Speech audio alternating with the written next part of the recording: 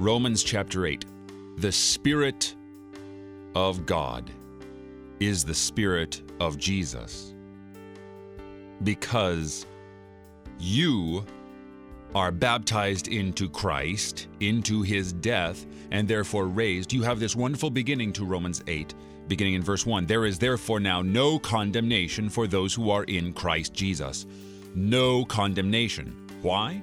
Because you are dead to sin, because you've been baptized into Christ's death and his resurrection.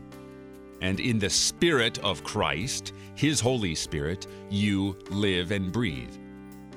So when in John's Gospel at the very end, he mentions that Jesus breathes his last, it's not that translation from the Greek exactly. It's he breathed out the Spirit.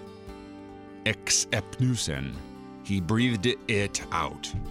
And where did he breathe it out upon? Except upon his church. Just like God does on Pentecost. Just like God does in the beginning, when the Spirit of God is hovering on the surface of the water. Just as he does in the creation of Adam, and breathed into his nostrils the breath of life. Even so, the Spirit of God is the breath of Jesus. And the breath of Christ never returns to him void,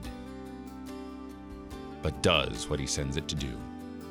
You're listening to Oratio, part of your morning drive for the soul here on Worldwide KFUO. Christ for you, anytime, anywhere.